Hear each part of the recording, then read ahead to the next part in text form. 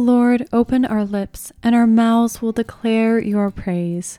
Glory be to the Father, and to the Son, and to the Holy Spirit, as it was in the beginning, is now, and ever shall be, world without end. Amen. The scripture for today is Psalm 126.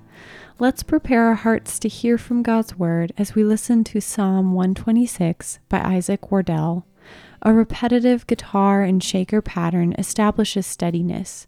The vocal melody carries a sense of hope in its simplicity, a tender tension of life's challenges and triumphs, balanced with the brighter future we anticipate in heaven, where we will experience true restoration of all things.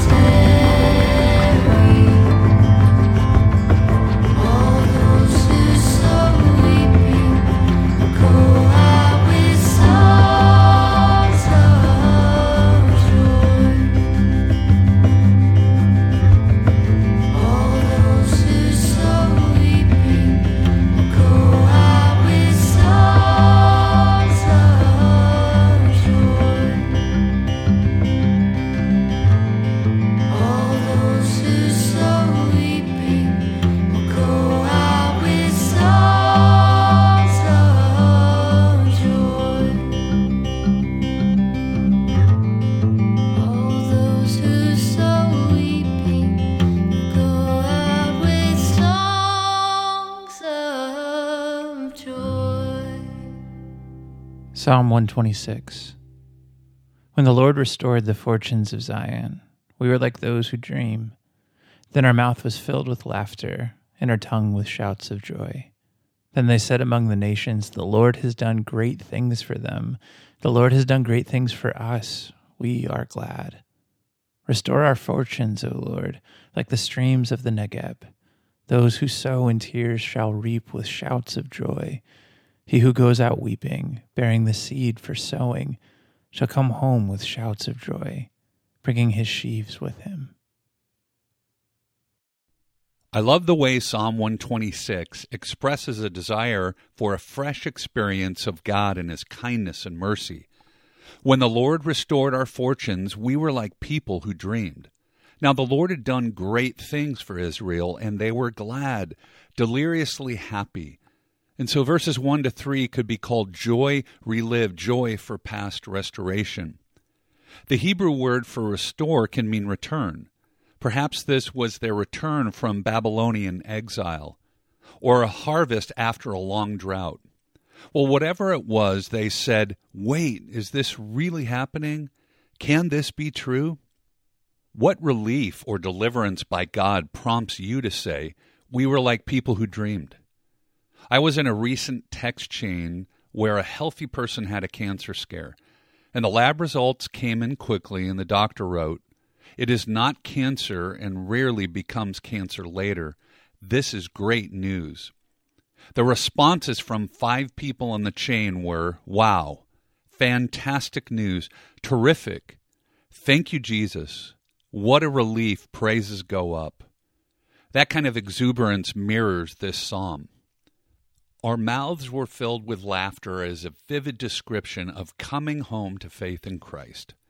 In Luke 15, when the wandering prodigal son came home from wasteful living to the abundant grace of his father, a party was thrown. There was celebration with music and dancing.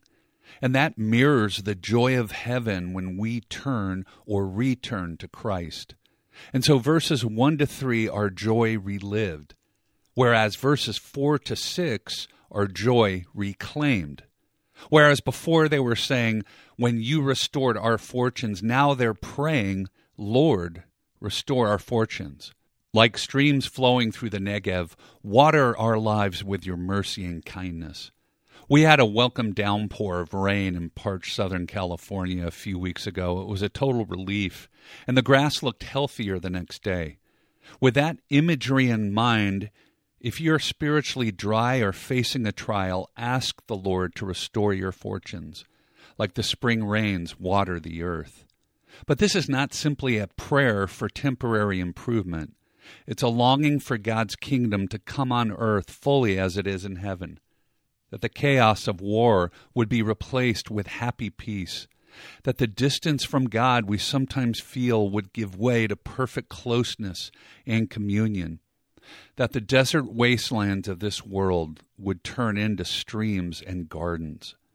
And so go to God, friends, with any sorrow you may feel, and reclaim your joy in Christ. Shout for joy and be like people who dream. Restore our fortunes, Lord. Jesus has, and Jesus will.